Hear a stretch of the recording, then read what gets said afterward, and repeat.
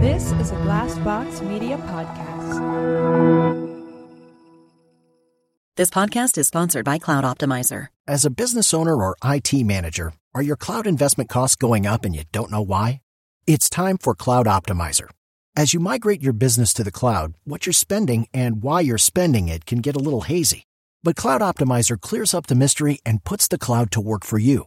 Cloud Optimizer starts by analyzing usage patterns, right-sizing resources, leveraging discounts you may not be aware of, implementing automation, and much more. And by reducing unnecessary expenses and maximizing performance, Cloud Optimizer guarantees you a savings of 5 times what you spend for their service. As you utilize cloud-based services more and more, you don't have to lose sight or control of your spend. You can stay agile, streamline your costs, and optimize your performance, plus save significant money with Cloud Optimizer. Make the cloud work for you with Cloud Optimizer. Get a free assessment and find out how much you can save by going to cloudoptimizer.com. Go to cloudoptimizer.com for your free assessment. That's cloudoptimizer.com. Love this podcast? Support this show through the Acast supporter feature. It's up to you how much you give, and there's no regular commitment. Just hit the link in the show description to support now.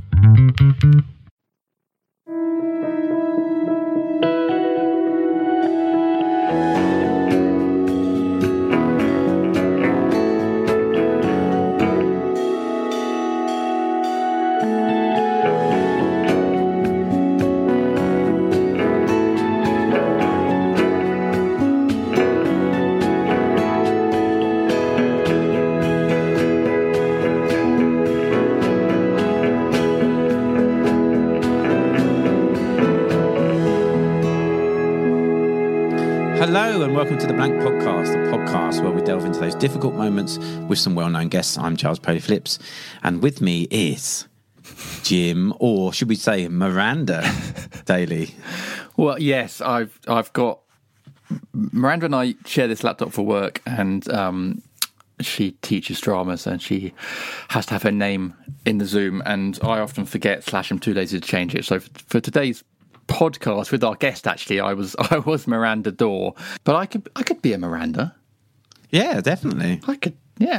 Could she be a Jim though? She's too fabulous to be a Jim. She's a good actress though, so she could. It's true. I think she could portray a Jim. It's the role she was born to play. This is a very strange conversation. Anyway, how are you? Well, I took a tumble this week. You took a tumble, did you? Yeah. This is the first I'm hearing of this. So on Sunday, I thought I'd go for a nice walk in the lovely surroundings of Seaford. Yeah. And I went up Seaford Head, which is a very big hill, and you can look out over the Seven Sisters. It was very idyllic. It's been used in lots of films recently. I don't know if anyone's seen Hope Gap on Netflix. They filmed loads of bits there. Wow. And Summerland with Gemma Arterton, that recently had, and they've used it in like Atonement and Luther in recent years. So it's been used a lot, this sort of film. I'm very lucky. It's like, it's like a 15-minute walk from our house. Anyway, I was walking down towards, so if anyone's seen Hope Gap, there is it's a little bit of the coast where there's rock pools. It's a little kind of almost like a private beach. Very beautiful. You can walk down to it. I was just coming down the hill and it was incredibly windy. Windy, and I actually just got swept off my feet and I splatted on my back on the ground, and I was completely winded, and I think soon as I got up, I thought I don't feel quite right, and my neck was all cricked, and then I had to sort of hobble up another big hill, which was equally slippy, and then another 2 miles back the other way back to get back home. Eventually, Michelle, my wife, came and picked me up because I sort of messaged saying, I've fallen over. And it's like, you're all right? I was like, I think I've hurt my neck. And so she came and rescued me, which was very kind of her. But I was absolutely covered in mud, head to toe. Luckily no one was... Because it would have been worse, I think, the pain and the embarrassment. Yeah. But luckily no one saw me fall over. But I did see people past me as I was hobbling along the top of the hill. And clearly there was a few sort of smirks and, look who's fallen over. Or no, I know I'm getting older because you don't have a fall at this point. So you don't fall over. You have a fall, and yeah, exactly. He's had a fall. Getting a bit. Oh, he's had a fall. He's had a fall. Oh, no, you're getting a bit older. It was. But I was really sore for the next few days. Yeah. I did feel like, it was actually quite painful, and I've been taking ibuprofen and so I'm feeling a bit better today. Back in pain then? Well, just the whole torso Everywhere. basically, and the neck and everything. So I don't know if I hit my head, but I was all right. God, okay. Well, I'm feeling all right today. Good. You look like you're in one piece. So I've been doing that thing where you turn your entire body to look one way, like you're in a cast, like a body cast. Yeah. But today I can actually move my head the other way. So that's God. nice. I'm sorry, man. That's my week. Blimey, it's one of the sort of perils of we need to get out at the moment because we're all stuck in to get fresh air and stuff. But obviously, if you're living somewhere where it's going to be windy like that, then so you basically had a fall on a very famous movie set. Yeah, basically. Yeah, that's exactly. Pretty cool. Exactly. Yeah. I highly recommend watching Hope Gap. Just you can see I can a weird promo. Yeah, it's quite a bleak story, but it's beautifully shot, and it's a real. And what's nice is a real love letter to my part of the world. So, well, you do live in a very nice part of the world. I mean, as do I. We are lucky. We live in really nice parts of the world, which at the moment is nice to appreciate. Someone else that lives in a nice part of the world, which we talked about actually during the pod, is today's guest. It's the wonderful Jill Halfpenny, who. It's just this was such a lovely chat. It was so amazing. Nice. I feel like I learnt a lot about myself, about you, and about Jill. It. We sort of really did kind of get everything out. We sort of deep dived a bit, and it was very sort of almost analytical and introspective. But Jill's got so many. I'm someone that I think thinks similar to you and me about life and work and stuff, and she's got so many great advice and. Lots of little sayings and analogies that all really ring true.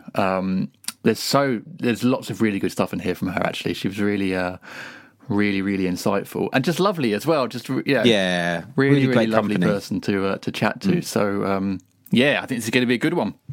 Yeah, really great company, lovely to talk to, and thoughtful. I think that was that's what got to mind. Very thoughtful about life. The world and her work as well. She's been in some incredible shows. Yeah, very prolific actress, and I think it was just that thoughtful was the thing that I thought. And loves Drag Race, which obviously makes anyone a legend in my eyes. So which we do take over the pod talking about drag for a bit, but drag is fantastic, it's. Well, I think we need to get your friend on the pod. We should get Tia Coffee on the pod. Yes, let's do it. She is an amazing drag queen. I will make inquiries. Good work. Right. Should we read... Well, before we dive in, we should probably read some nice tweets. Because we've had loads. We really have. Our Twitter's going crazy at the moment. Do you want to go first? I will. It's Claire Stevenson. She says, fabulous podcasts. The Blank Podcast. This episode with Stephen Fry talking about when Kentucky is famous for bourbon and Derby, and their slogan, unbridled spirit. I can't do it quite as well as Stephen did. Encapsulating both quite beautifully. Yeah. It says copywriters unite. So I assume she's a copywriter. So anyway, fantastic. Thanks, Claire. That's a lovely message. Lovely message, yeah. Well, obviously that was our 100th episode as well, a few weeks back with Stephen Fry, and I think you did it justice there, the impression. I thought that was quite good. That was a good accent. I don't think there's going to be any casting calls anytime soon. You never know.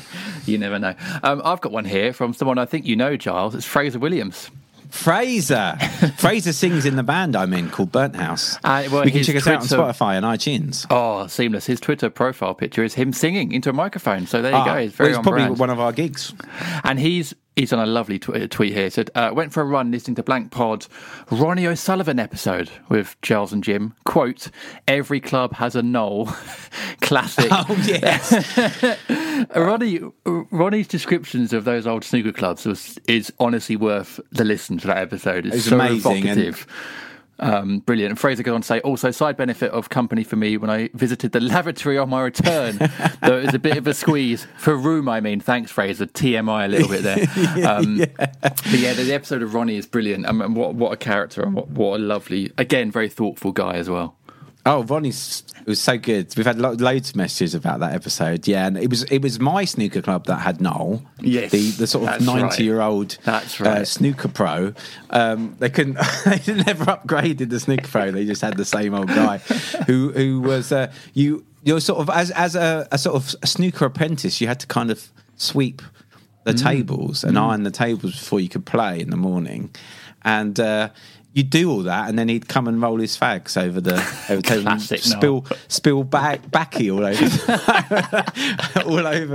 all over the bays. So yeah, it was great. And I think, like Roddy says, there's every snooker club's got one of those in it.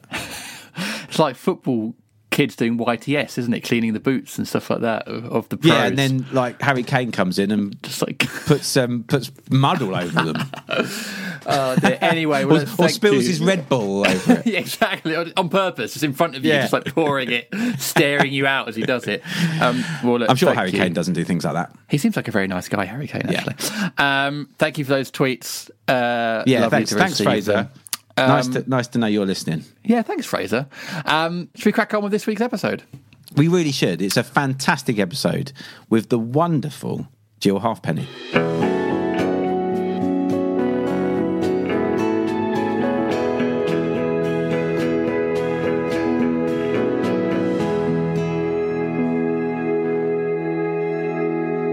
Jill, it's lovely to talk to you.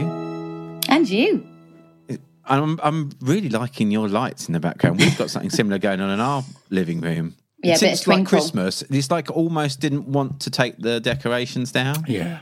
Just wanted to keep some sparkle in our lives. I bought that when we weren't in lockdown, and I put it up thinking it would be for Christmas, and then I was like, no, fairy lights are forever.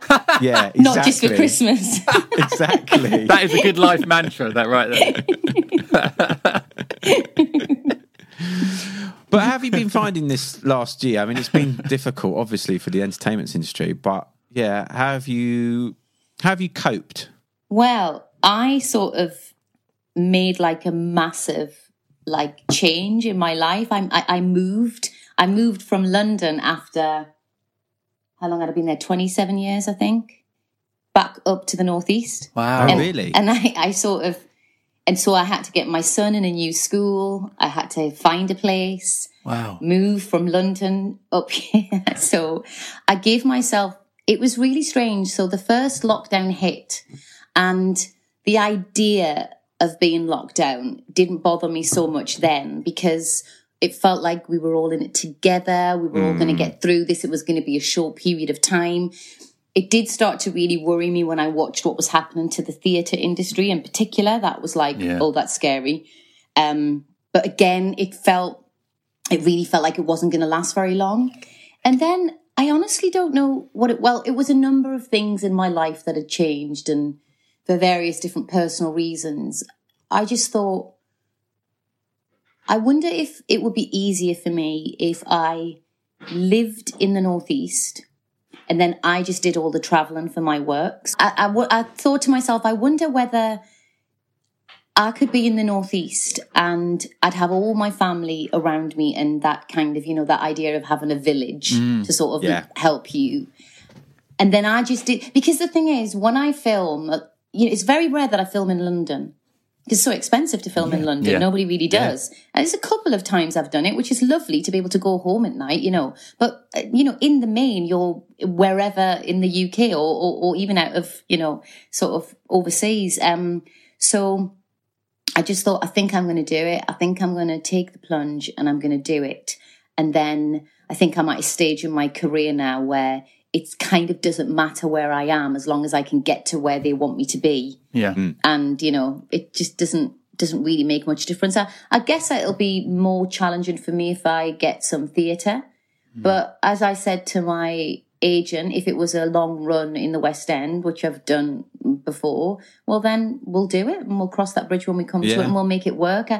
I think that this business can make you feel like there are a lot of things you have to do. You have to be based here.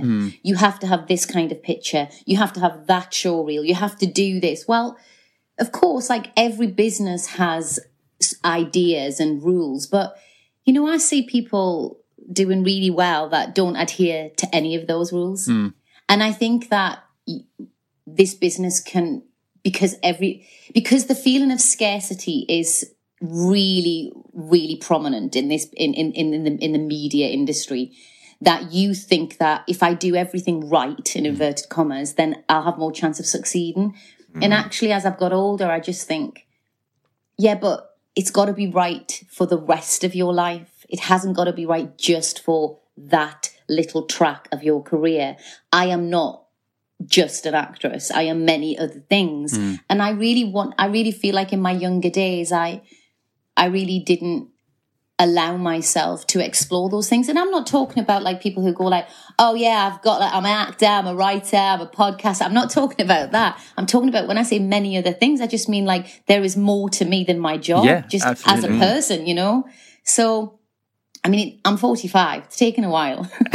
But so that's where I am. Yeah, I just thought, I'm going to do it. And it probably, like, to a lot of people, they might think, what's the big deal? You left London. But I never thought I would live anywhere else but London. Like, London was the place for me. I love it and still do. But I just sort of turned a corner in my life where I just thought, I think I need to be near my family. It would be helpful to me, but also, you know, it's getting to the point where my parents are getting older now. And I've been away for a long, long time. I think I want to be back. Yeah. So it's kind of weird. Like, I'm in the northeast. I live by the sea. It's amazing. I think you're totally right about that industry. I think in a way people respect you almost more if you put yourself first. So my wife's also an actor, and is your wife called Miranda? Yeah, she is. Yeah. Yeah, your name's coming up on the Zoom. Oh yeah. I was like, am I talking to Miranda? Yeah. I keep forgetting about that. I keep forgetting to. Oh, it's too late now. I can't be asked to change it. It's too long. Let's now. just call you Miranda. So yeah, Miranda's an actor, and she got casting for an advert at the start of this year or end of last year. And first of all, it's like, you've got to be based in London, and we're in Buckinghamshire, so we're not far out. And her agent was like, I'll just put you in anyway, put her in. And then it was like, can you come for a recall in town? And it was just after second or third lockdown had come in. And Miranda was like, I don't actually want to. Like, I feel a bit nervous coming in on the train. We live with her mum, who's older and vulnerable. I'd rather not. But should I go in? They've asked me to go in. Should I? I don't want to. And in the end, she said to her agent, say I can't. I'm really sorry, I can't come in. And the casting director said, no problem. We'll do it over Zoom. Did it over Zoom. Got the advert. So you know what I mean. You don't have to. If something's not making you feel happy or making you feel nervous, put yourself first. You don't have to do what they tell you, because if they want you, they'll want you anyway. But that takes like experience and maturity. I mean, with the pandemic, we've been forced into those decisions a bit more, where you can really legitimately say, look, getting on a train and going into the city is not a good idea at the moment. No one can argue with that. That is not a good idea. But I just think even something that might be sort of a bit more opaque than that, then I think you're right. I think that you can say what you want. You might not always get it, but I think, you know, a lot of young actors are made to feel like they're just not allowed to say what they want. Did you see that like video that went viral? That young American actor. Yeah, you know the one I'm talking about. His name was, wasn't it, or something like that? Yeah. I mean, he dealt with it really, really well. Really well. He was brilliant. But actually, what I kind of wanted him to say was, really? Yeah. Like, are you for real? Yeah. Like, you're slagging off like where I live. Like, I'm an actor. What did you expect to see me? Well, also, his apartment looked quite nice. That's what I thought. I know, it looks amazing. I'll live there. I'd live there. I assume he's in LA. He's got a nice apartment in LA. Like, he's doing well. Yeah. But it just seemed like that was a real moment of the chasm between the performer and the sort of employer. Yeah. It just felt like, what do you expect? What do you think? And I think that everyone is so willing all of the time to hop, skip and jump and do anything that people want because they just want a job. And I get it. People have to earn a living. But I think you're right. I think sometimes for your own self-respect, you have to say that I didn't like that. I don't like the way you're talking. Oh, that doesn't work for me. Like a friend of mine, this was a while ago. She was in an audition and there was a producer and a director, and the casting director was there.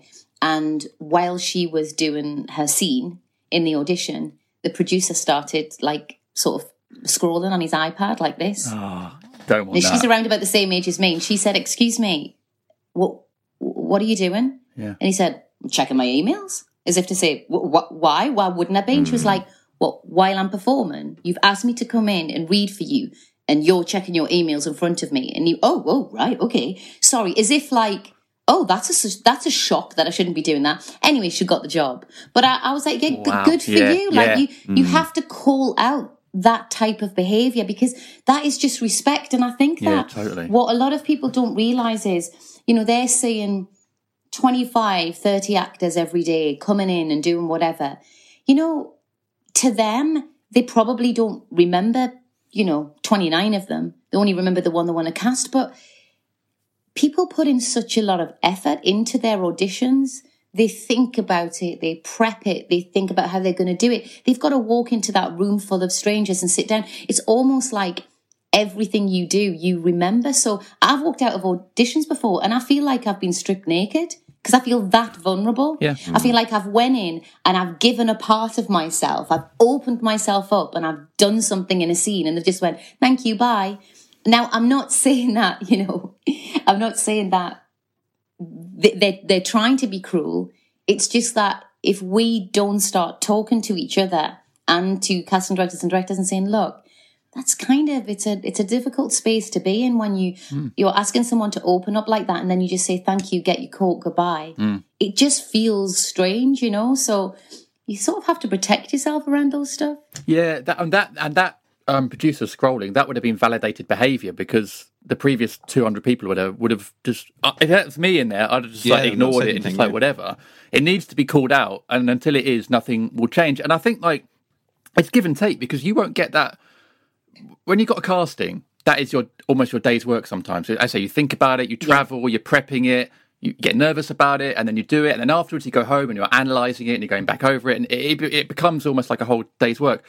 If there could be a better sort of culture in those casting rooms, because it's that weird. If you get the job, then you're working with directors and stuff, and it's a collaboration. But there's still a collaboration going on in that casting, in the audition, really, and you get the best out of your performer if you make it comfortable. I've done a few advert casting recently, quite a lot on Zoom. And I've had some really lovely casting directors who, even over Zoom, have made me feel like I'm in the room with them, chatting away, laugh at my jokes, even if they're not very good. It makes me feel good, makes me feel relaxed. And then I've given had a couple of sort of pencils and callbacks. But that's few and far between. It's so few and far between. I had the most positive experience I've ever had is I auditioned for Ken Loach. And I think I was called back. It was either 4 or 5 times. And every time he would give me feedback from the last one and tell me what he wanted from me in this one, which I found really helpful. And in the end, it didn't go my way. It went to the other girl, and that's totally fine. But he sent me a letter and a little book of poetry. Wow. Just saying, "So nice to meet you. It was a pleasure to have you in the rooms, blah, blah, blah." And apparently this is what he does. Wow. And I was saying to my friend, of course, I would have loved to have got the job and been in a Ken Loach film. But there's nothing about the experience of all of those auditions that made me feel bad in any way. Yeah. I felt like he was interested. I felt like he was engaged. I felt like he was really, really looking at me with a view to, is she the right person for me?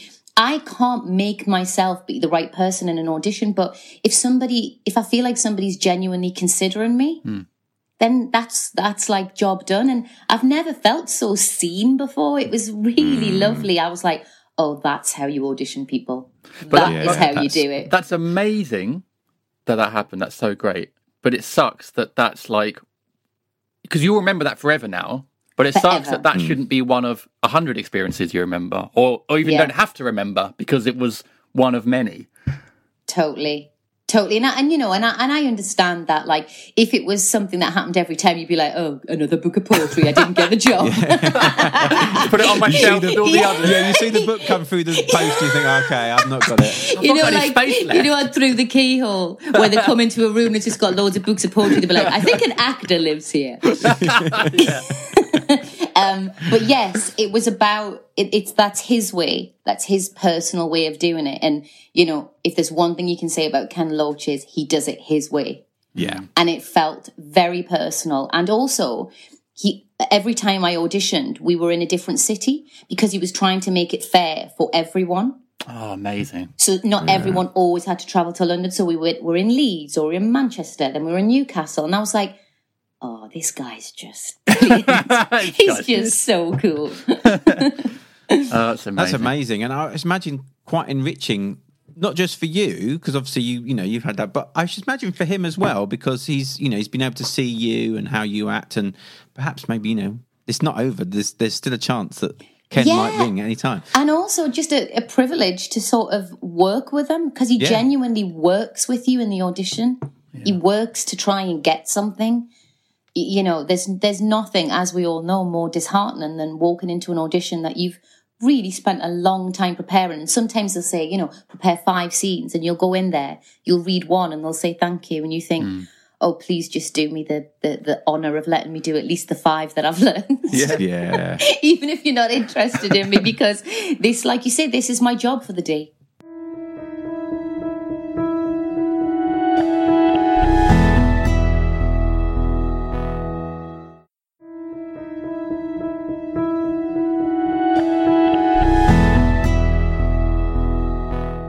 It's just that I feel like not just as like performers, but as humans, like we crave that kind of personal touch and that personal bit of attention, and it doesn't cost much.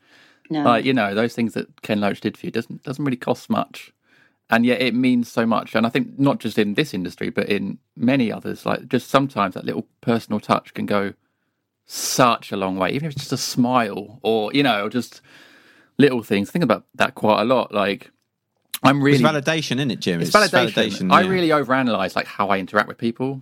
Like, we're talking about cars off air. Like, I was thinking about how do I call back the garage and tell them I don't want them to look at my car. And I was really overthinking, like, what do I say? And of course, they don't care because they've got 10 to do that day. But I was really thinking, like, I want to make sure I'm polite. I want to make sure I do the right thing. I don't know if I overthink that, but just to me, it's important, that kind of interaction. Yeah, I think about that all the time as well. I used to really struggle with it because I always want some sort of connection with whatever it is that's happening, even if it's buying a loaf of bread. It just makes me happier to have a connection with that person. Yeah. And more often than not, and I do love London, but especially in London because it's overpopulated, and that's the only reason you don't even often get eye contact.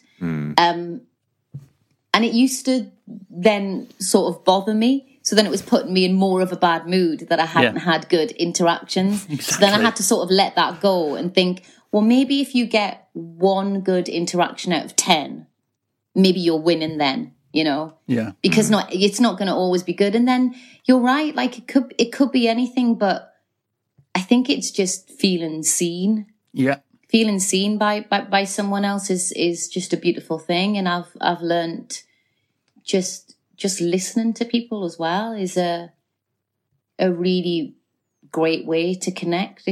When somebody wants to tell you something, no matter how, straightforward or complex, just listening, actually listening to them is it's like an incredible act of like humanity. You don't always even have to have an answer or say anything, just listening. But that idea of feeling seen is so true, because we live out in the countryside. We're very lucky, especially during lockdown. And I'd be able to run up and down our road, and it's really beautiful, and I feel very sort of grateful for that. But I'm the sort of person that when I run, if I pass anyone, I have to put my hand up and give them a hello or afternoon, even if I feel like shit on the run, which is most days because running is awful. I have to. And then I almost sort of like count on the way back who says hello and who doesn't on the way back. Did you build up resentments on the way back? Yeah, I was going to say, yeah. Well, but you're right. I want to be seen. So the older ladies that do there's these two ladies that do sort of walking together, socially distanced, and they always say hello and they ask how my daughter is, and they're lovely. Then there's this old guy, I don't know his name, who juggles, literally just walks on the road juggling, like sort of juggle stick. He is great. Where do you live? You live in some sort of like weird I live in circus Cirque du Soleil, Buckinghamshire.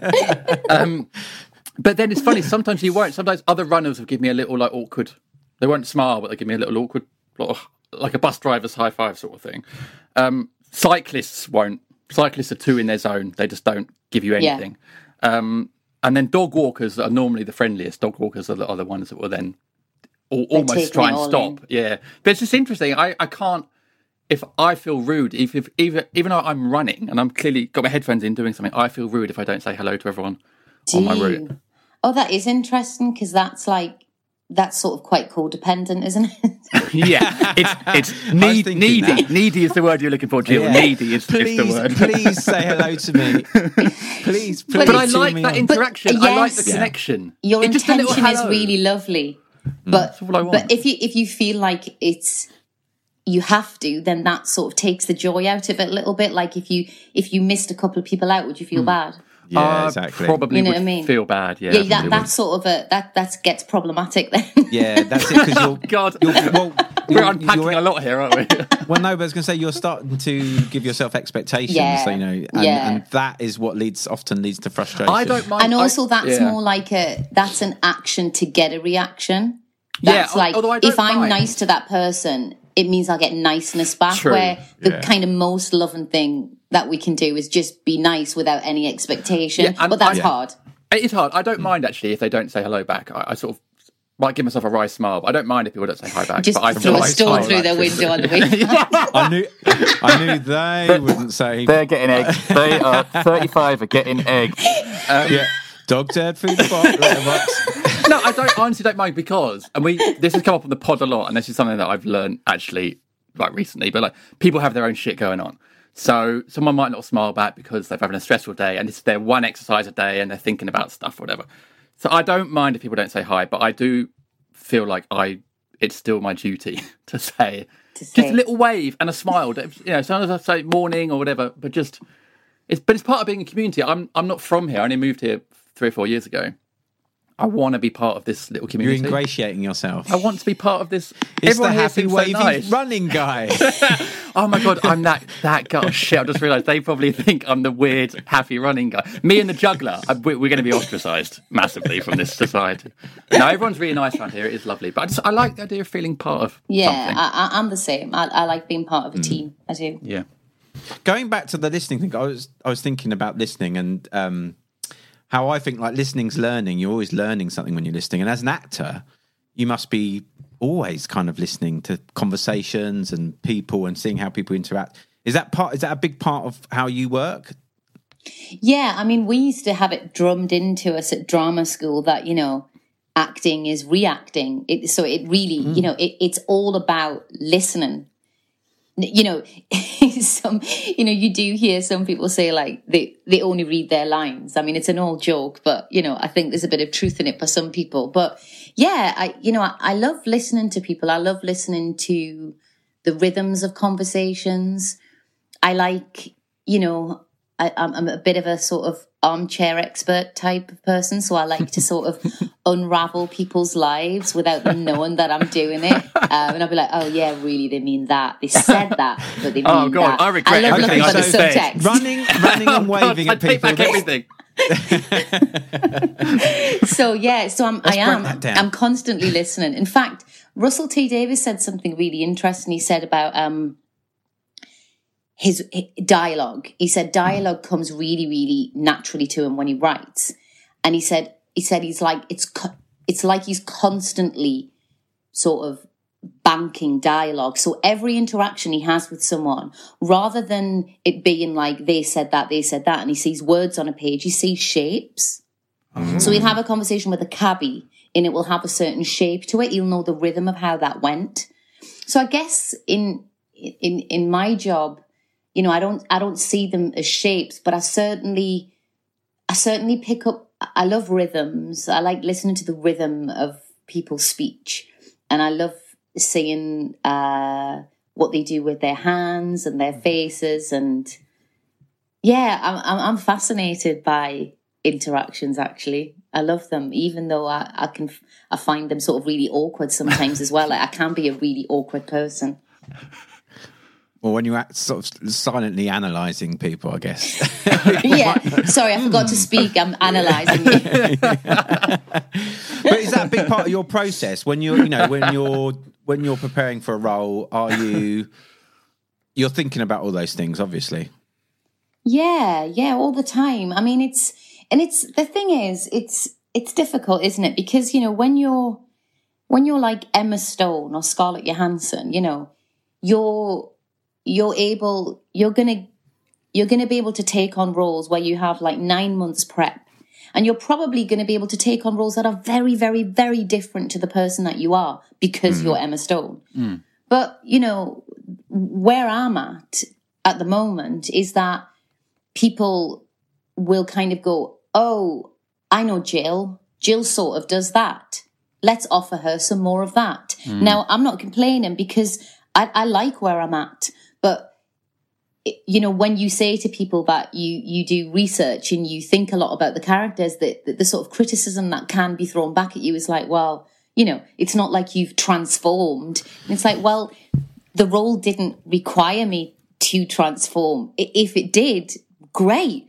I would love 9 months to go and train or transform or do this or that. But there's so many of us out there. And, when you sort of get a bit of a profile, then you get a profile for doing what you do, if that makes sense. I just don't want to sound like I'm complaining, because the worst thing in the world is like the whingy actor. But it's, but yeah, like I love thinking about what is she about, and what are her intentions, and why would somebody do that? And God, I would never do that. So what's different about the way she thinks to the way I think? And yeah, that's the fun part. Yeah, well, I'm interested in that process, because obviously things come to you, a script is fairly formed, but obviously you're coming up with your own kind of take on it as well. And that's kind of obviously when you've done if you've done a reading or whatever, then obviously the director and producer have seen that in you and they want your input, it becomes that collaboration. But how much do you have, trying to say how to word this, how much of you can you put in there, like your ideas and your concepts? I guess it varies from project to project, and working with certain filmmakers, obviously, or TV directors, whatever, they give you that, they will give you that that range of of extras that you can do. But is there points where you can really put a lot of your own ideas in there? Yeah, so I think that what will happen is, once you're cast, you have obviously been cast because there are certain qualities that you bring to that role that they want.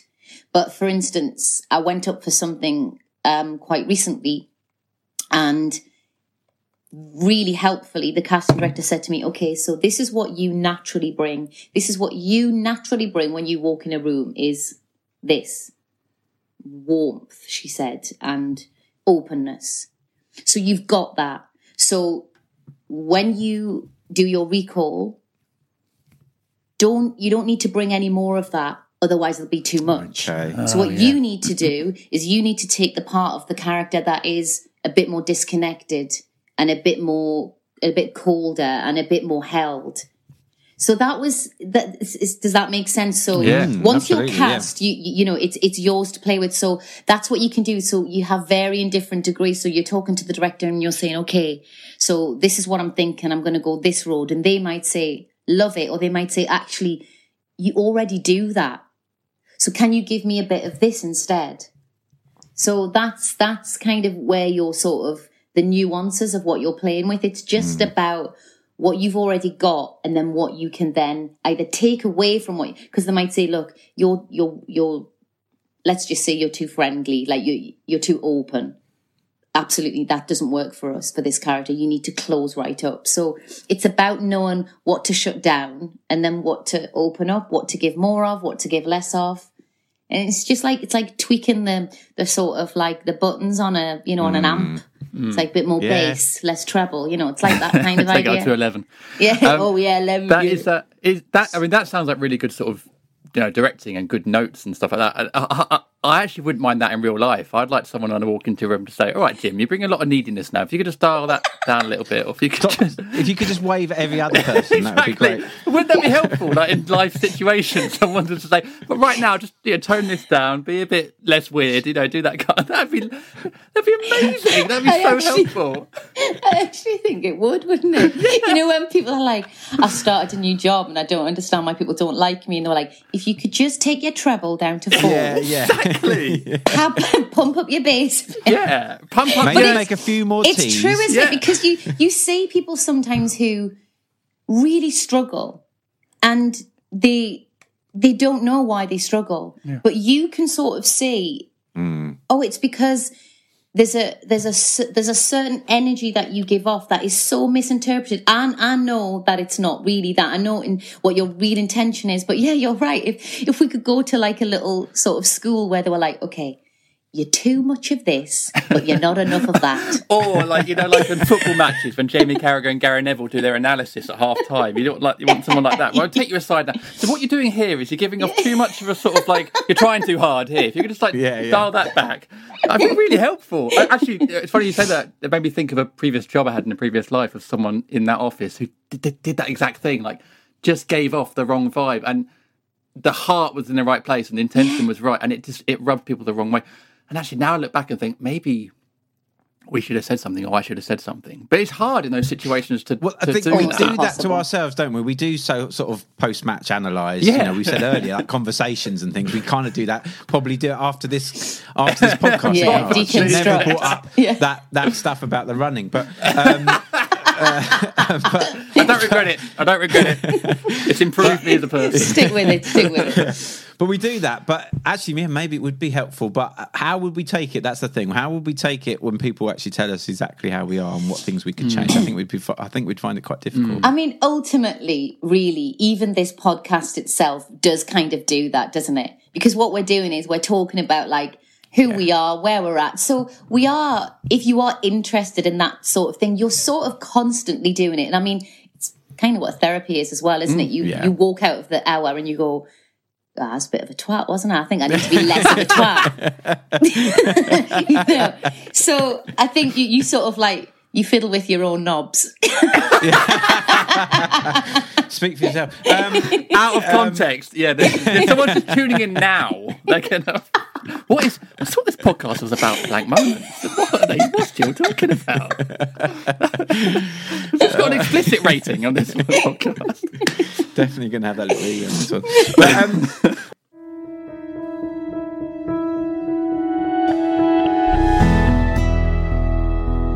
Giles, we have something exciting to announce here in the middle of the podcast, and that is that we are launching Blank merchandise. It's official. No way. Proper merchandise. Proper merchandise. So if our listeners would like to buy Blank merchandise, they can go to podcastmerch.co.uk/blank, and you can get a range of things, can't you? You can get T-shirts, hoodies, mugs. What else? Baby grows, because I'm sure, there's a lot of babies out there that love the Blank podcast.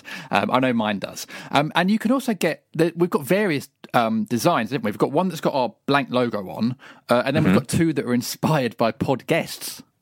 Yeah, one of them was inspired by Rebecca Callard, who was on, I think, the 8th episode of the Blank Pod, and hers was to do with her video collection, which we talked about at some length, and we thought that What Video Library, which was the video shop I worked in back in the 90s, was an excellent name for a romantic band of the 1980s. Yeah, and then you made this great, what looks like album cover of you and me with hair from Flock of Seagulls. So we thought, you know what, let's make that into a design. So you can get that on T-shirts and hoodies and sweatshirts. And then we've got one that's inspired by Sanjeev Bhaskar when he talked about the 3 different stages of blank: fearful blank, neutral blank and happy blank, and we've turned that into a design as well. So we've got various designs that people can get, and in different colours as well. I'm very excited by this, Charles. I'm really excited. It feels like we're a proper thing now. It does indeed. So if our listeners would like to buy some merch, the t-shirts, for example, are 18 quid. The hoodies are 27 quid.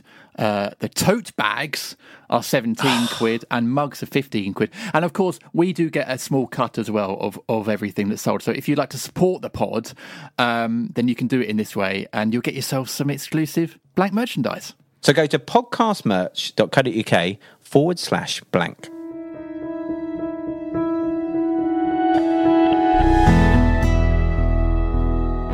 But I was going to say, does that I was thinking, like, do you learn more about yourself as a person because you're an actor? Like, does it help in that way? Yes, I think it does, but I don't know what it's like to be a fireman.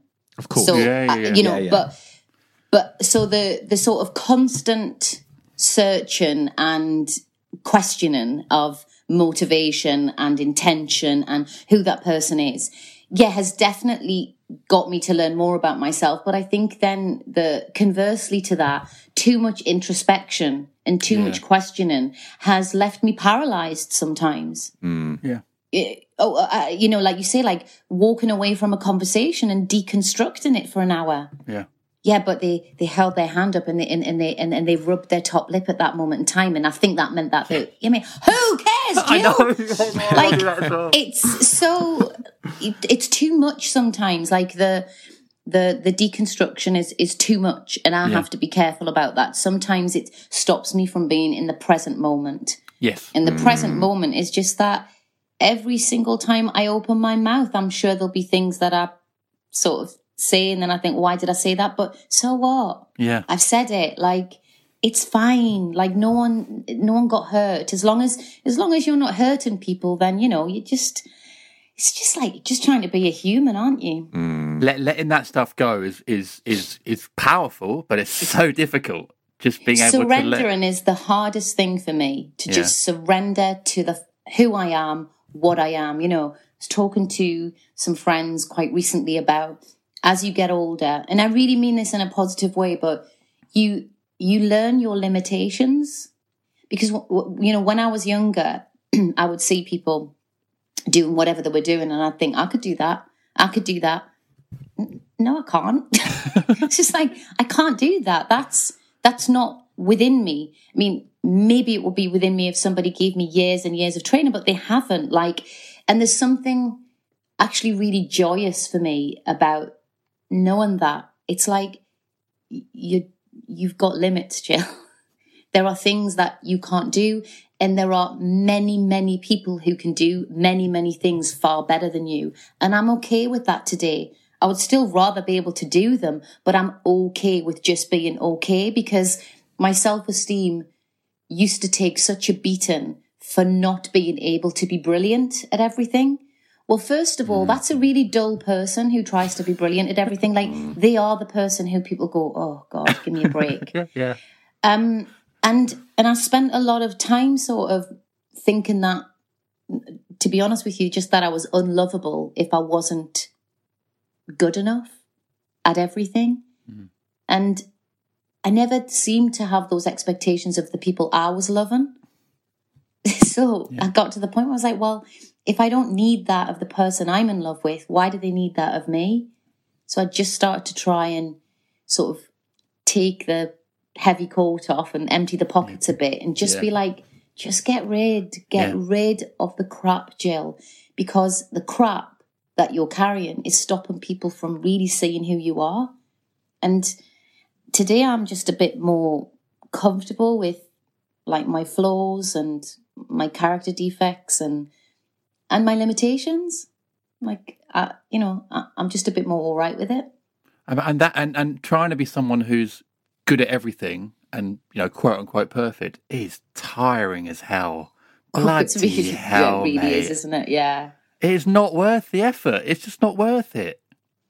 Because I was trying to work out because I was thinking, well, okay, so what's the difference between like always wanting to be better and sort of aspiring, and then I was thinking, well, if you never aspire to be better, how do you improve? So what's the difference between that sort of need to be better and just sort of your own development.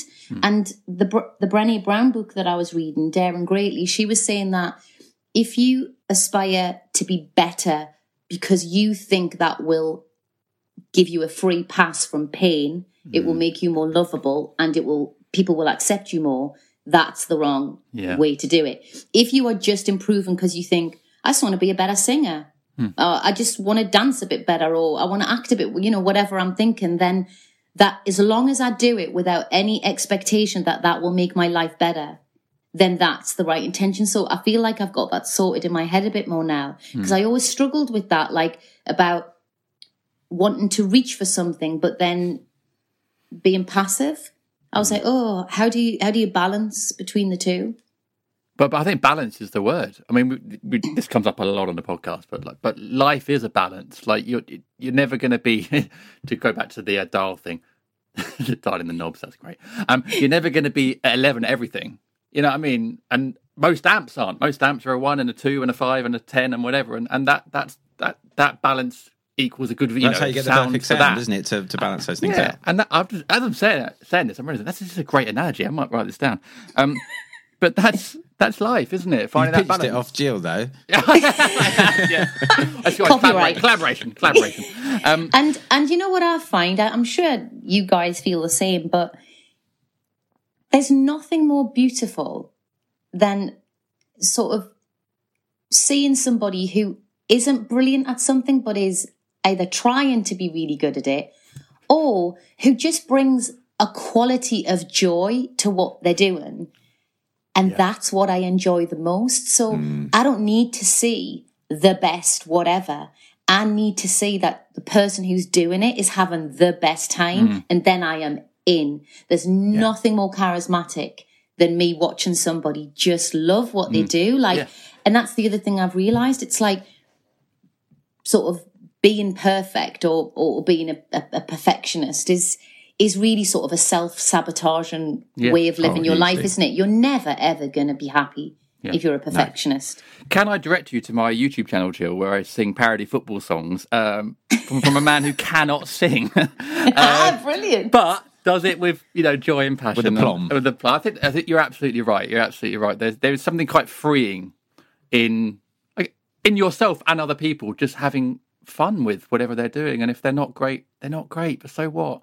Can't be great every day. But like you say, Jay, so there's a joy in that. There's a joy in seeing people loving what they do and, doing what they do to the best of their ability, whether that's, being good or not. Sorry, Charles, that brings me back on brand, actually, for this conversation, because that's why I love Strictly.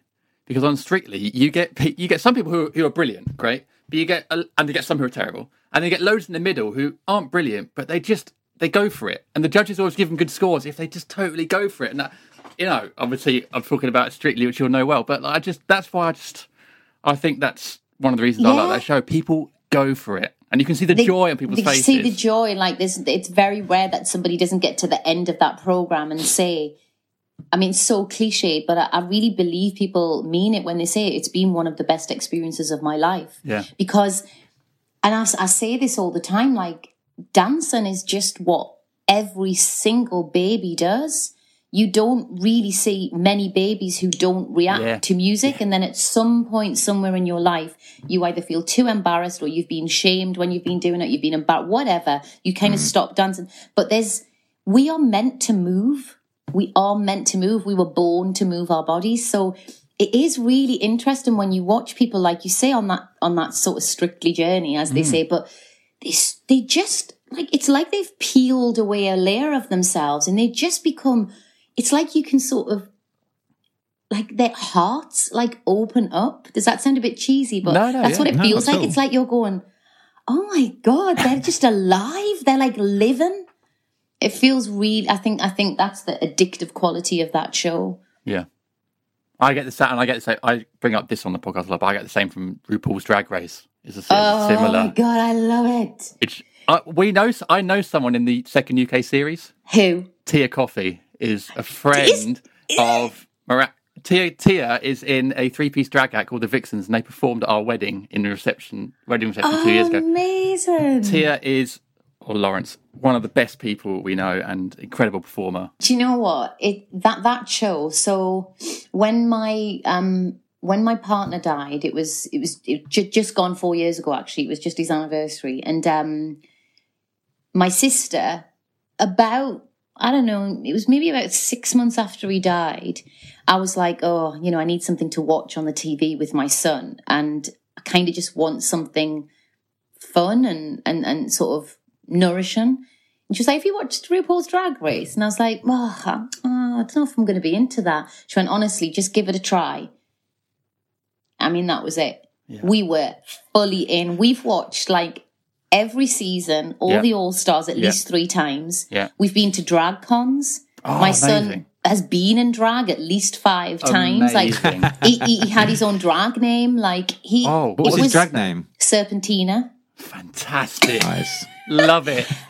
And I think that's, I mean, what, right. I mean, it's just a good show anyway, but I was thinking about, it's something about releasing another part of yourself that perhaps the world doesn't get to see. And obviously these people can do it through drag. Other people do it through different art forms. But there's just something about the drag that is just, it's such a visual cue that someone is about to step into another part of themselves. And I love that. I love the idea of like our shadow selves. I love the idea that there's huge chunks of ourselves that we are probably maybe too embarrassed or too ashamed to show people. And there's such a freedom in drag where it's almost like anything goes, isn't it? And sometimes they fall flat on their face, like they are terrible. But you know what? It doesn't matter. Doesn't matter. No. Because they've given it a go, and it's like, I have so much respect for them just giving it a go even. There's so many. Have you seen the Canadian Drag Race? Yes, that was brilliant. It's messy as hell, but I love it. It's so messy, but it's brilliant. And then there's also one, Celebrity Drag Race. Have you seen that? Where you get American Somebody celebs. told me about that. Now, what's it like? 'Cause I'm not sure. It depends who the celebs are. Okay. And different episodes are better than the others, but there's a couple where they get male celebs doing drag, straight male celebs doing drag, and like the transformation is amazing, and they just really, there's one guy's like a quite uptight comedian, and he just like blossoms, and it's absolutely beautiful. And it's just, and what I love about drag is, and especially Drag Race, is the love and respect on that show. I mean, they bitch about each other, and there is so much tea and shade thrown all over the place, but the love and respect that they have for each other is incredible. And I just think it's essential viewing for me. Who's your favourite across the, like, you could only have one? Probably Trixie Mattel. Oh, good choice. Good choice. Do you want to guess who mine is? Very funny person. I'll give you 50 quid if you can guess first time who mine is. Over Zoom. I'll give you 50 quid over Zoom. I'll give you my PayPal link. Oh God, I'm just going to go with the big one. Bianca Del Rio. No, but I do like Bianca. It's Sharon Needles. Oh, Sharon Needles. Yes, I was obsessed with. I met Sharon Needles. Really? That. Yeah, I went to see them perform. Where was it? It was somewhere in London, and they did like a sort of meet and greet. Yeah. And I was literally queuing up with like loads of teenage girls. Amazing. They were all like, oh. And I was thinking, I feel really embarrassed, but I couldn't help myself. And I just, I was really starstruck. Really? I was like, yeah, because. But they're big personalities. I fell in love with this drag queen, Sharon Needles. I just thought she was the most amazing thing. And she's sort of quite political as well. And she's very intelligent and very funny. But, it was brilliant. Sharon Needles is quite an earlier season, isn't it? Because the first season I saw, I think, was 9 or 10, so I'm a bit behind. Yeah, she's early. There's another show. Sorry, Giles, to dominate the pod. No, it's drag. Fine. You keep going. There's another show. Have you seen the show We Are Here? It was only on Netflix last year, and it's Shangela. Yes, I've seen it. Bob the drag queen, and one more. I can't remember. Is it Davenport? No, it's. Anyway, I have seen it, and I thought it was all right. Oh, I quite liked it because they go to towns and they sort of put people in drag, and it was all right, but it gets a bit sort of too cheesy for me when they sort of go, oh, like, let's take a normal person and put them in drag, and oh, that's lovely, and their relationships change now with their daughter. I just like seeing the actual drag queens be the best. Yeah. I like, the problem with that, the TV shows like that is... It becomes a bit soap opera when you do Well, it depends who you get. It depends who... Some of them are really genuine. Some of them you think the producers have worked really hard to get an episode out of this one. Like, it obviously depends what you get, but I don't know. I'm just basically obsessed with drag, is what I'm just trying to say. I just think it's brilliant. I've never done drag. I dressed up sort of in semi-drag or in makeup once for a YouTube video I did. I'll send you guys a photo because I actually looked fit as fuck, basically. What was your name? I don't have a drag name. I didn't have for this video, but I was thinking about something you need to work on. But I think it should be Miranda something. I was thinking about this recently. No, I was thinking I'm sort of toying with the name Goo Ramekin. Goo Ramekin? Goo Ramekin. You know, like the Goo Ramekin. We could get the Goo Ramekins for the Goo. Oh, the Ramekin balls and Goo Ramekin. What would yours be, Giles? Oh, God. Give me a few minutes. I'll think of something. Okay. I saw one tweeted, and it was someone's drag name was Georgia Tazda. I just love any punny name like that. I'd love that. I was just thinking of you they used to have to come up with your porn name, it was your dog and then your mum's Trixie Carpenter. So would that work as a drag name? Brilliant. Yes. Trixie Carpenter, then that would be mine. Yeah, absolutely. That is excellent. That is Trixie Carpenter. Brilliant.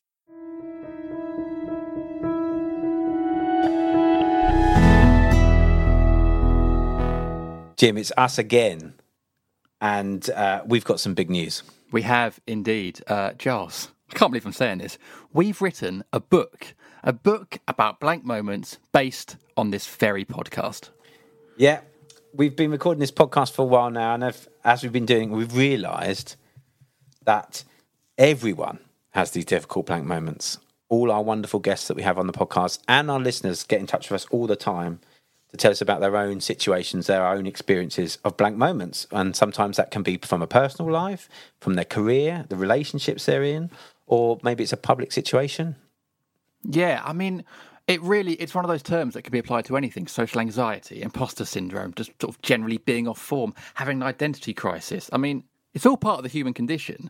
And yet we all get thrown off from time to time and sort of made to feel a bit helpless. Yeah, so the book is made up of all these different chapters that sort of concentrate on these various themes that come up in the pod. So whether it's public failure, social anxiety, fear, mental health, grief, all the things that our amazing guests have talked about on the podcast. Yeah, I mean, and those guests include Louis Theroux, David Harbour, Reg D. Hunter, Dawn French, Rachel Parris, Amanda Abington, John Ronson, Rufus Sewell, Gary Lineker, all these people that really opened up to us about these difficult moments. And what we've done is we've dived into them, explained how we relate to them, talked a little bit about our own experiences, and almost gone on a journey of this discovering blank moments and how they've helped us. And hopefully we take the reader on a journey with us. Yeah, there's loads of stuff in there for everybody, I think. It's a bit memoir, it's a bit self-help, and there's lots of interactive bits in there as well, so you can do your own gratitude list, and there's tips on if you're having sleeping problems, so all different things that you can take out of the book. And where can people get hold of this book, Jim? Well, so it comes out in March in 2021, but it's available to pre-order right now from Amazon, waterstoners.com and hive.co.uk. Yeah, I'm really looking forward to everyone getting their hands on it, and hopefully lots of people will be able to identify their own blank moments, and you never know what you might find out.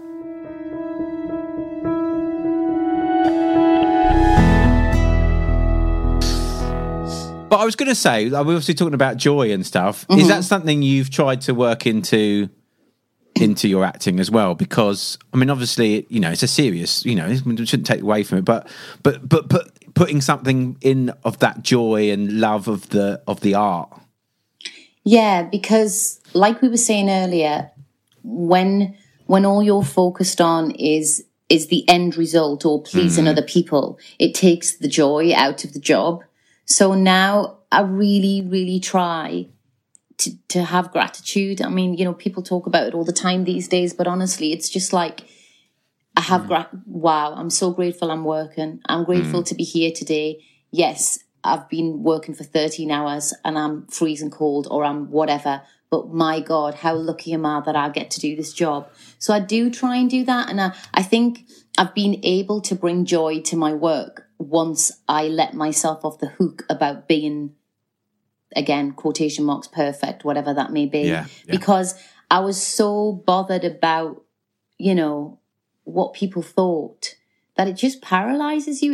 You know, like, as we know, like, comparison is the thief of joy, isn't it? Yeah. It takes away your creativity and it takes away your courage, because you have to be really courageous if you want to get joy out of acting, because you sort of have to drop all notions of who you think you are and allow something to come out that somebody might, once they've said cut, say, what were you doing? But you have to sort of roll with that and go, well, I was trying something. And if the director is a good director, they'll say, okay, I liked that little bit, keep that, but the rest of it, let's just get rid of, you know. If you have a director that sort of shames you, then that will very much stop you from being able to find joy, I think. You'll always just be playing it safe. Like at drama school, I remember a teacher saying, like, the best actors are the actors that are capable of being truly awful or truly brilliant. Yeah. Because their truly awful performances meant that they went out on a limb, they tried something, it didn't work, but they were prepared to go somewhere dangerous or, you know, different. Whereas, you know, I sort of was too tentative when I was younger. I was too bothered about doing the right thing, and now I'm a bit less bothered. I think in anything creative, you will know that deep down in your gut, like what feels right and what feels worth following, and you just go for it. And as you say, if it's terrible, well, at least you went for it and you learn and you do something different. But when you sort of stay safe, and I'm such a hypocrite for saying this because I very, very much do that with all my creativity. But if you stay safe, you don't really evolve, you don't really learn, you don't really, don't go anywhere. Don't try stuff. It's okay to be shit at stuff. It's okay to put in an awful performance. Anyone that's seen my Sunday League football career will know that happens regularly. It's okay because you come back and you do it again, or you do it differently. So I'm amazed when I watch like young people, young people on things like TikTok, and I think, is that it? Is that what you're putting out there? Like some weird hand dancing, and then I think, but why not? Yeah. Like, they're just having fun. They're just enjoying it. Again, like, my judgmental, like, you need to be at a certain level head. It's like, well, it's not even like sort of well edited. And it's like, Jill, that's not what they're doing this for. They're just used to being on camera. They're used to putting things out there, whether or not that comes to any good or not. That's not for me to judge. But, you know, it's just being free. Sort of just, I've started to feel more free. And that is a good feeling, because for a long time, I did feel sort of quite trapped in myself. It was like I was always like stuck in sort of second gear. Mm-hmm. Desperately wanted to sort of break free. But I didn't have the courage or the know-how. And I thought it was about, I needed to acquire more. I needed to acquire more skill, more experience, more this. And actually what I really needed to do was get rid of things. I needed to get rid of ideas, notions, expectations. And then it's more authentic then. Yeah. Then I'm just like, well, this is it. Yeah. This is what I got. And that frees me up, you know. And you know more than you think you know. There's more inside you that actually knows what you're doing, you know, what you're about. Then you realise, you're totally right, we build up these layers, we build up these other things on top of it, but actually when you strip it away, you realise, oh, I can do this, or I do know what I'm talking about, or this feels more comfortable, this feels better. It is in there. And that's quite an empowering thing to, you know, remind yourself. Definitely. Did you always want to be an actor? Sorry, thanks. Yes, I did. From as long as I can remember, I wanted to be an actor. Like, I remember being in a production of Annie when I was 10, I want to say 10, 11. And I remember lying on the stage with like my crumpled script. It was a really bad photocopy of this script. I think my mum had got it done at the library for me or something. And I just remember like the cold like stage on my cheek. And I literally remember thinking, I never want to be anywhere else but here. Wow. Like this is like my happy place. I loved being part of productions. I loved rehearsal rooms. I loved getting to know new people. I loved the build up to a production. I just loved everything about it. And maybe as I'm saying that out loud, maybe those were the days that I had less expectation on myself as well, where just the pure love and joy of it was there. And then when it became an actual job where people were paying me to do it, maybe that's when I started to close up a bit and think, oh, I don't know enough. I need to know more. I'm not as good as that person. So it's been like a lifelong journey of getting back to that girl who just goes, this is just brilliant, isn't it? This is just really cool. I mean, it's something that we talked to Sanjeev Bhaskar about. He said that it was always the journey. We always need to enjoy the journey of something. The end result is generally like it's whatever. Like whatever it might be that you're wanting to win an award or once a project's over, obviously you go on to the next project. So it's the thing you're doing at that moment is the most precious thing, that you need to kind of try and retain that as much as possible. Totally. And it's the same with anything in your life. It is always about that. Always about that. But I again, like dogged by expectations throughout my life, like always wondering what it's going to be like, what the feeling is going to be like when we have opening night or we finish our press night, or what it's going to feel like at the end of the show. Like was always in either the future or the past. And yeah, like the journey, like the doing of it, that's the thing that as anybody in an artistic profession, that's what you should be enjoying. How did I feel when I was there? How did I feel when I did it? Not what did that critic say about me? Or what did that person, what opinion did they have about my performance? Like, Brené says in that book I'm reading, like if you're not in the arena, shut up. Yes. Yeah. Like, why would you listen to the opinion of someone who isn't even doing it? Yeah. But I just think it takes a while to get there. But the journey is certainly the part that you have to focus on for sure. Yeah, those opinions. I think that as well. Like it's really hard, especially on social media and anything online, to shut out those opinions of people that aren't saying nice things about you. But I kind of think if an opinion comes from someone that I care about, that I love or I care about, and I want that opinion because that person's opinion matters to me and I respect them, then great. But that's literally about 5 people in the entire world. So why am I so worried about these people on Twitter? Yeah. Who you've never met? I know. And I mean, I know you'll have heard this phrase, but I do love it. Like, opinions are like arseholes. Everyone's got one. Like, it's just true. Like there's no amount. I can literally pick up my phone now and get 100 opinions on something like that.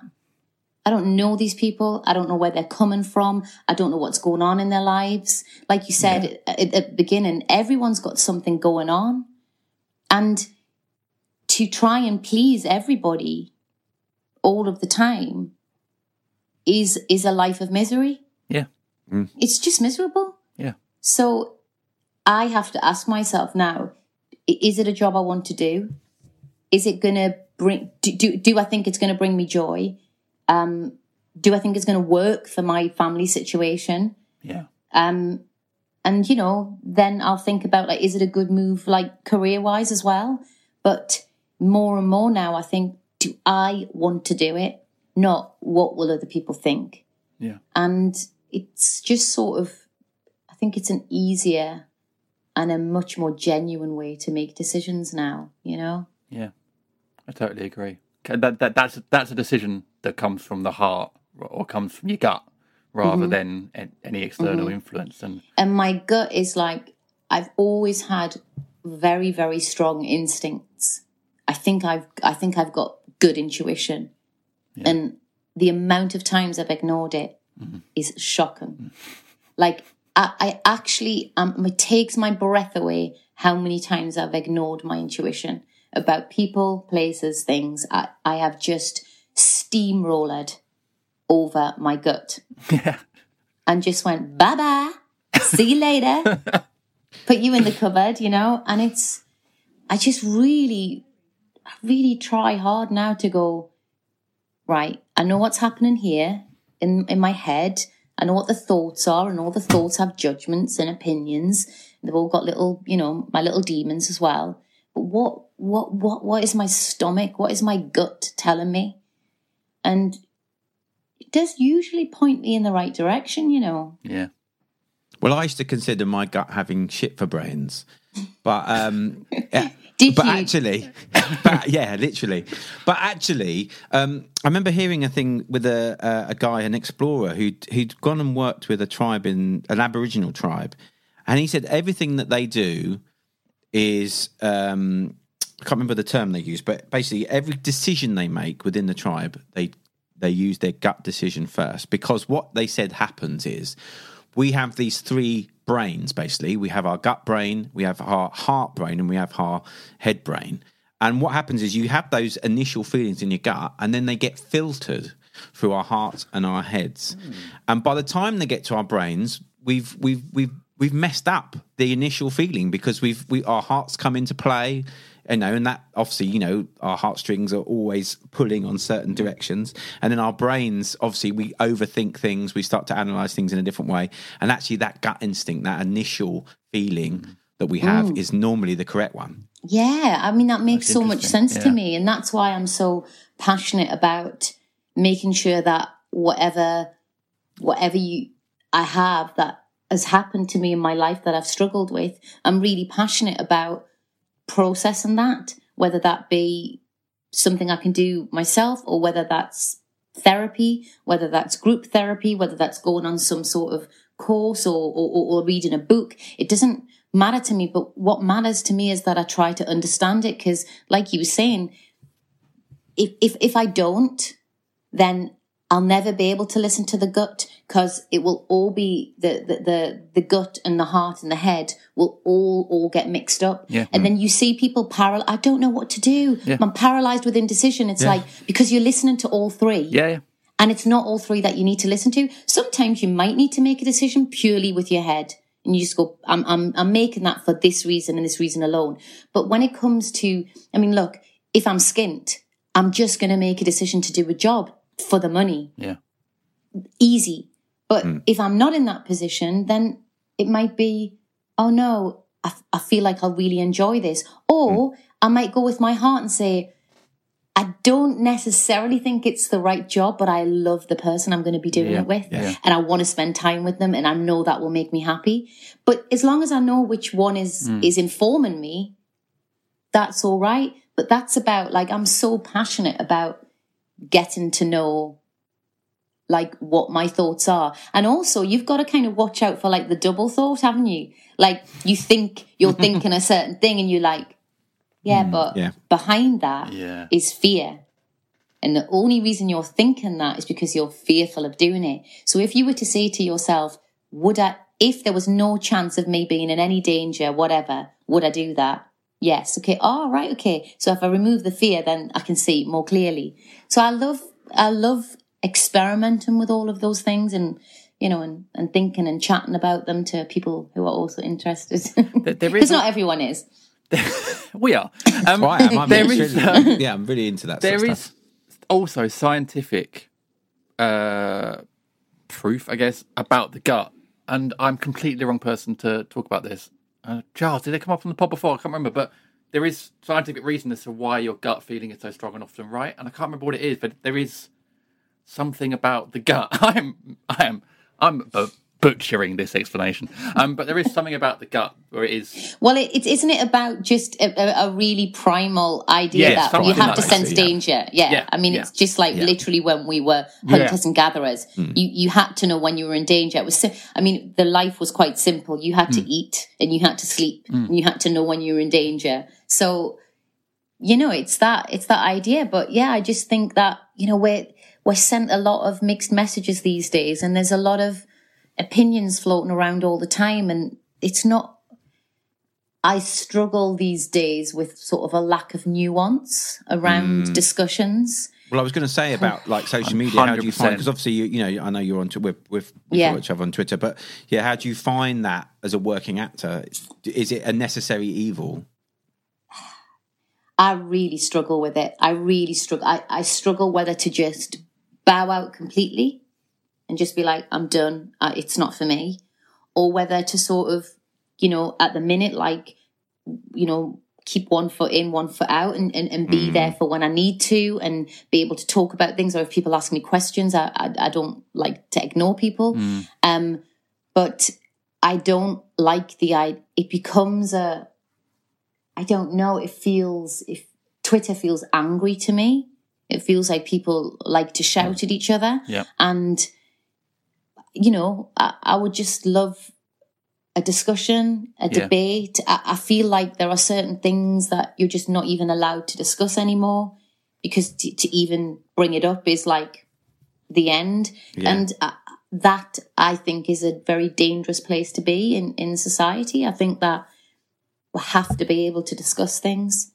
And if people start getting frightened of even opening their mouths, then you know what's going to happen. People are then going to go off in factions and start whispering about it to each other. Yeah. People aren't just going to keep quiet. They're going to go, do you want to talk about the thing I want to talk about? Okay, we're going to have to set up a secret little group. Like, that's what happens. And I just think it's really unnecessary. Like, we can chat, can't we? We can talk.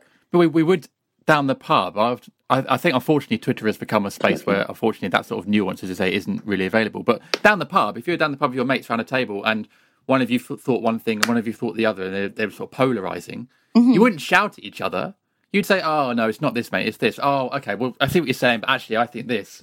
But on Twitter, there just isn't, and maybe it's because we can't see each other. We can't see our faces, or we can't hear the voices or something. But that sort of, some of those connections that aren't there lead to a discourse that is just not balanced, I guess. And it's and I think people really catastrophize. Like, so they'll say, if you think this, this is what will happen. Yeah. Maybe I've just done it then by saying, oh my God, if we don't do it, people will go off in groups. But then then you're like a rabbit in headlights. Yeah. Whereas, like you say, like that really good old fashioned down the pub chat debate, it's like, that's where it all started, didn't it? Town squares. Yeah. People met to discuss ideas. That was the idea.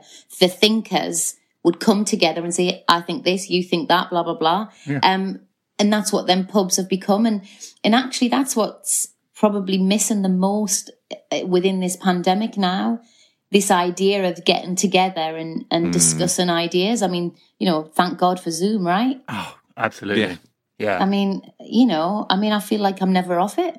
But, I don't think that, when my son is at his father's, I'm here on my own. So if I don't connect with even just an exercise class on Zoom at least once a day, that means I don't see anybody at all. Yeah.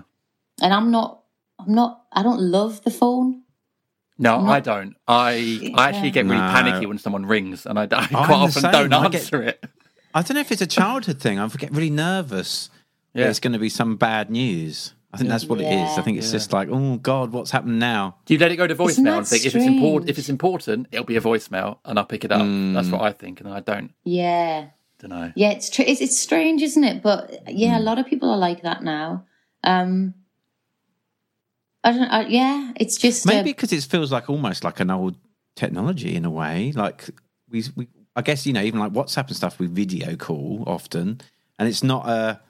Yeah, I don't know. Yeah, but I get panicky about that as well. But Giles, you called me the other day, actually, randomly.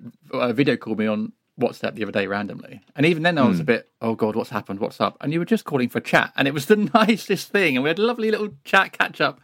But even then I was like, what's happened? What's going on? And that's on me. That's my reaction to these kind of things. But it's crazy, isn't it, though, to think about like when we were growing up and we just had landlines. Yeah.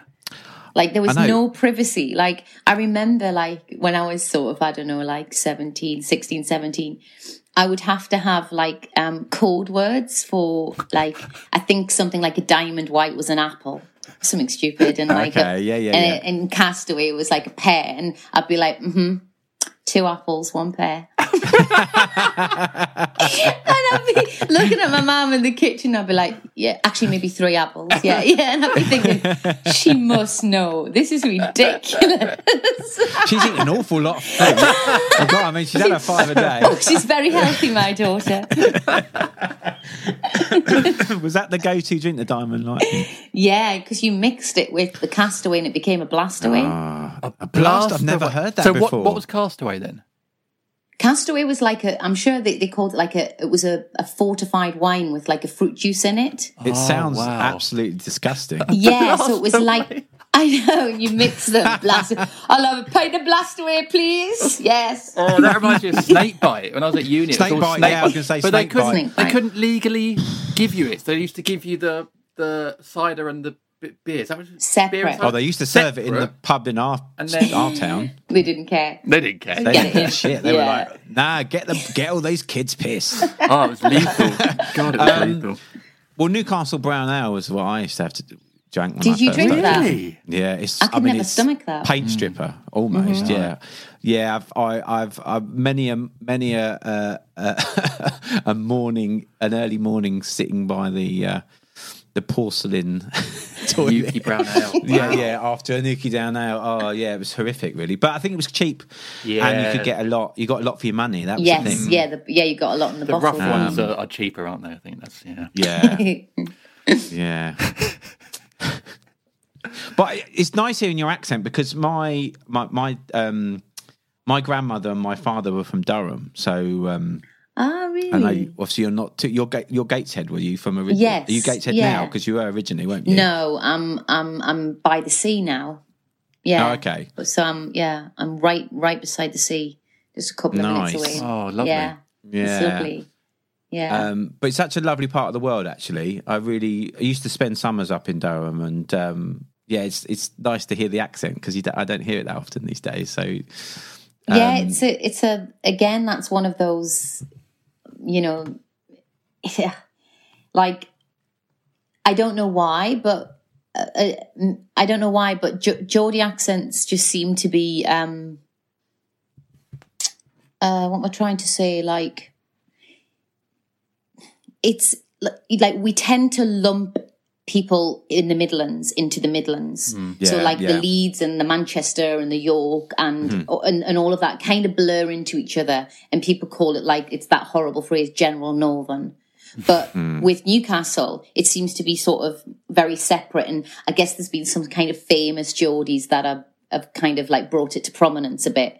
And I used to sort of think, oh God, people will only ever think of me like as an actress who can do a Geordie accent. Like, what people won't want to hear me do another accent because they think, no, that's not how she talks. But again, I've sort of, well, for a start, that hasn't happened because I've actually done loads of jobs that aren't in my accent. But also, I've kind of just surrendered to that, and it's like, you know what, like, it's fine. Don't worry about it.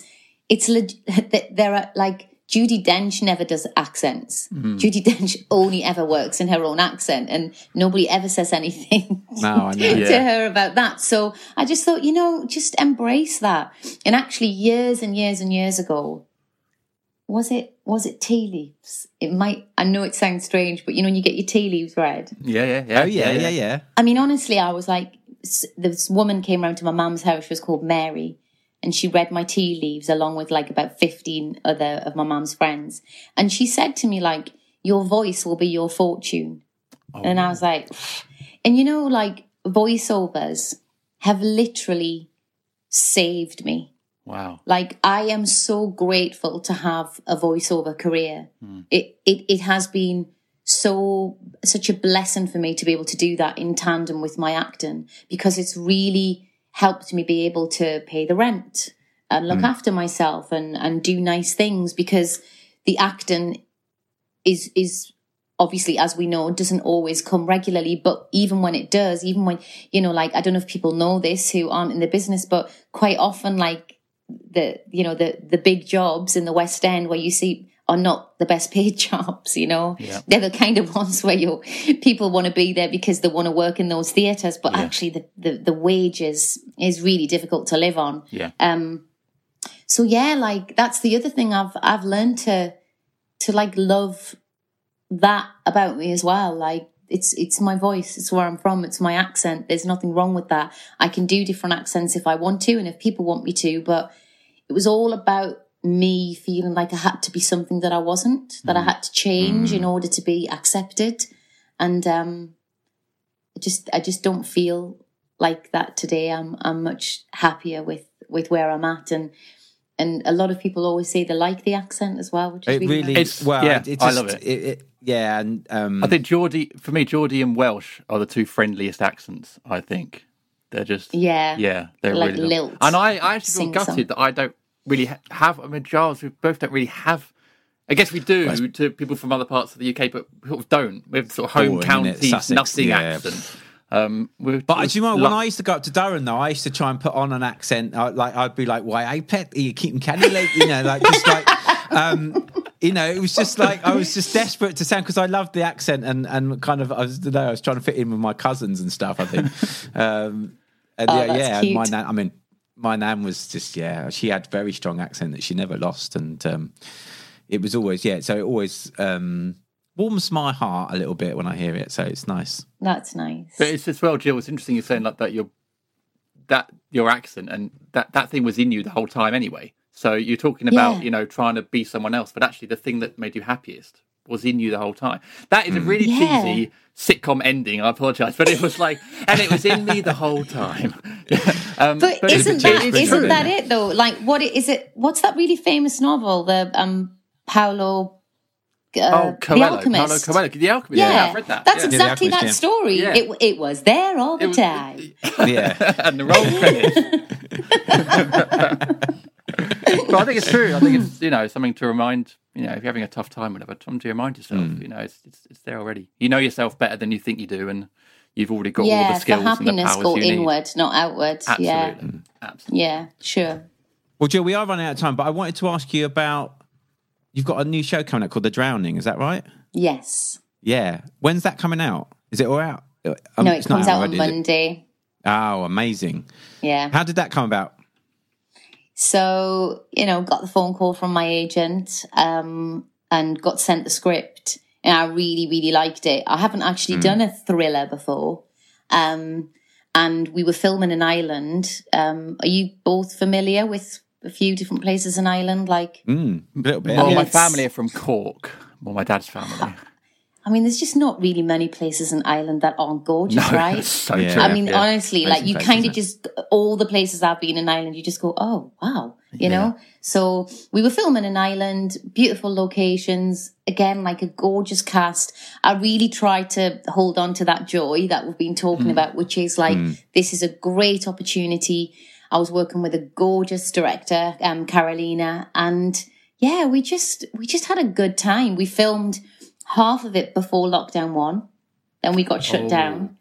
Then we came back 6 months later and filmed the second half, which was at first we were all really nervous, like, oh my God, how's it going to work?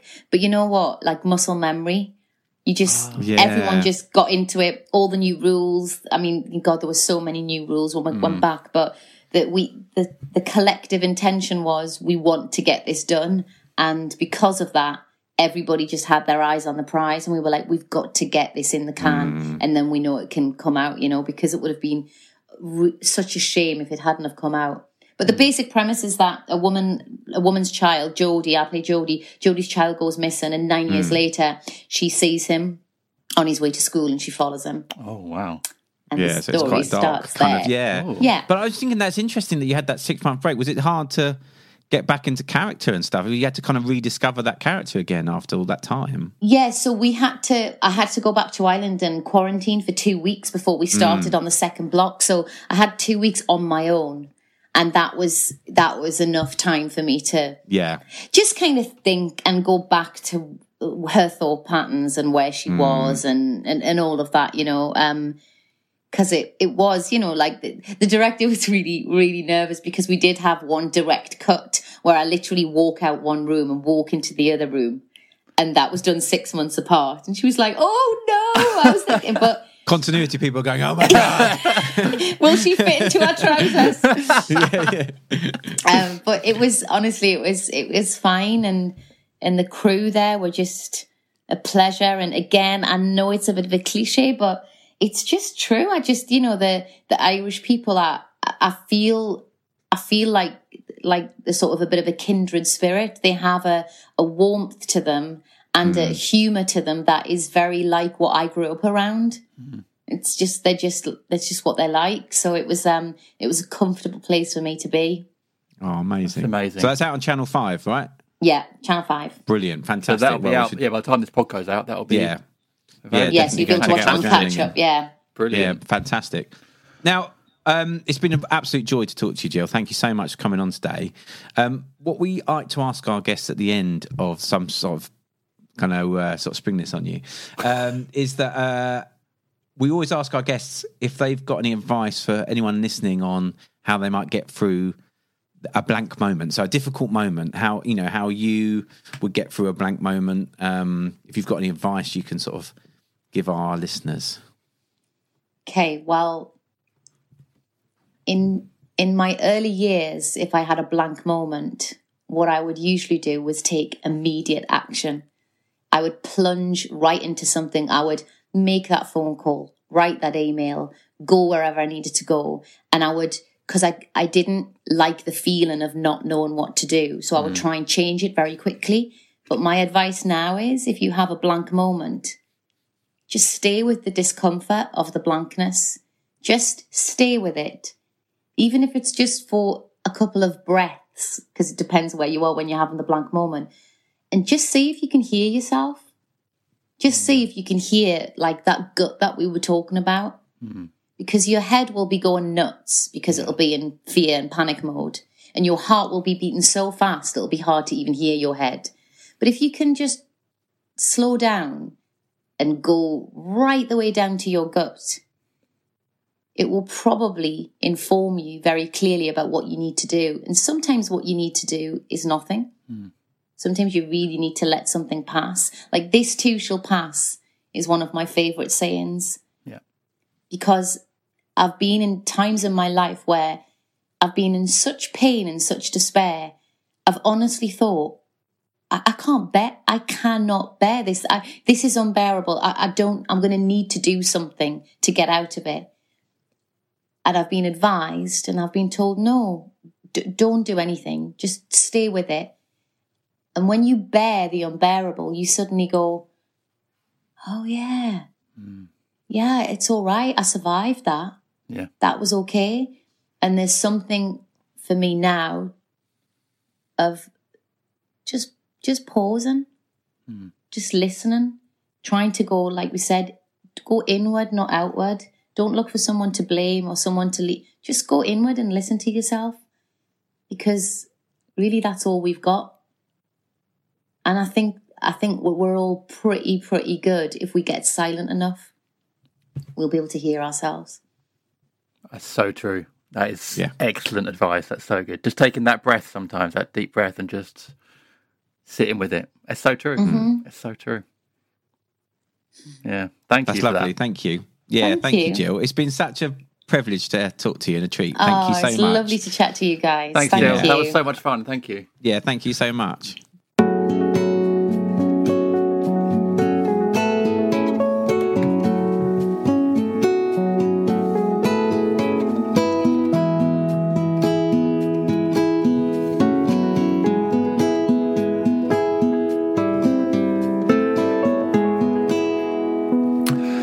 Well, there you go. The wonderful Jill Halfpenny on the Blank Podcast. A lovely episode, full of lots of insightfulness and thoughtfulness, as you said at the top end, but also just a lovely, lovely person as well. So thank you, Jill, so much for sharing your thoughts and, just being brilliant. Yeah, it was an absolute pleasure to talk to Jill. And, can't wait to watch The Drowning, which is coming out on Channel 5. Indeed, well, it'll be out. It'll be out, it should be out. So go and watch it on Catch check Up. it out. But sounds like a really fantastic show, and she's a fantastic actress. She really is. She really is, but also just someone that's very, as you said, thoughtful and just I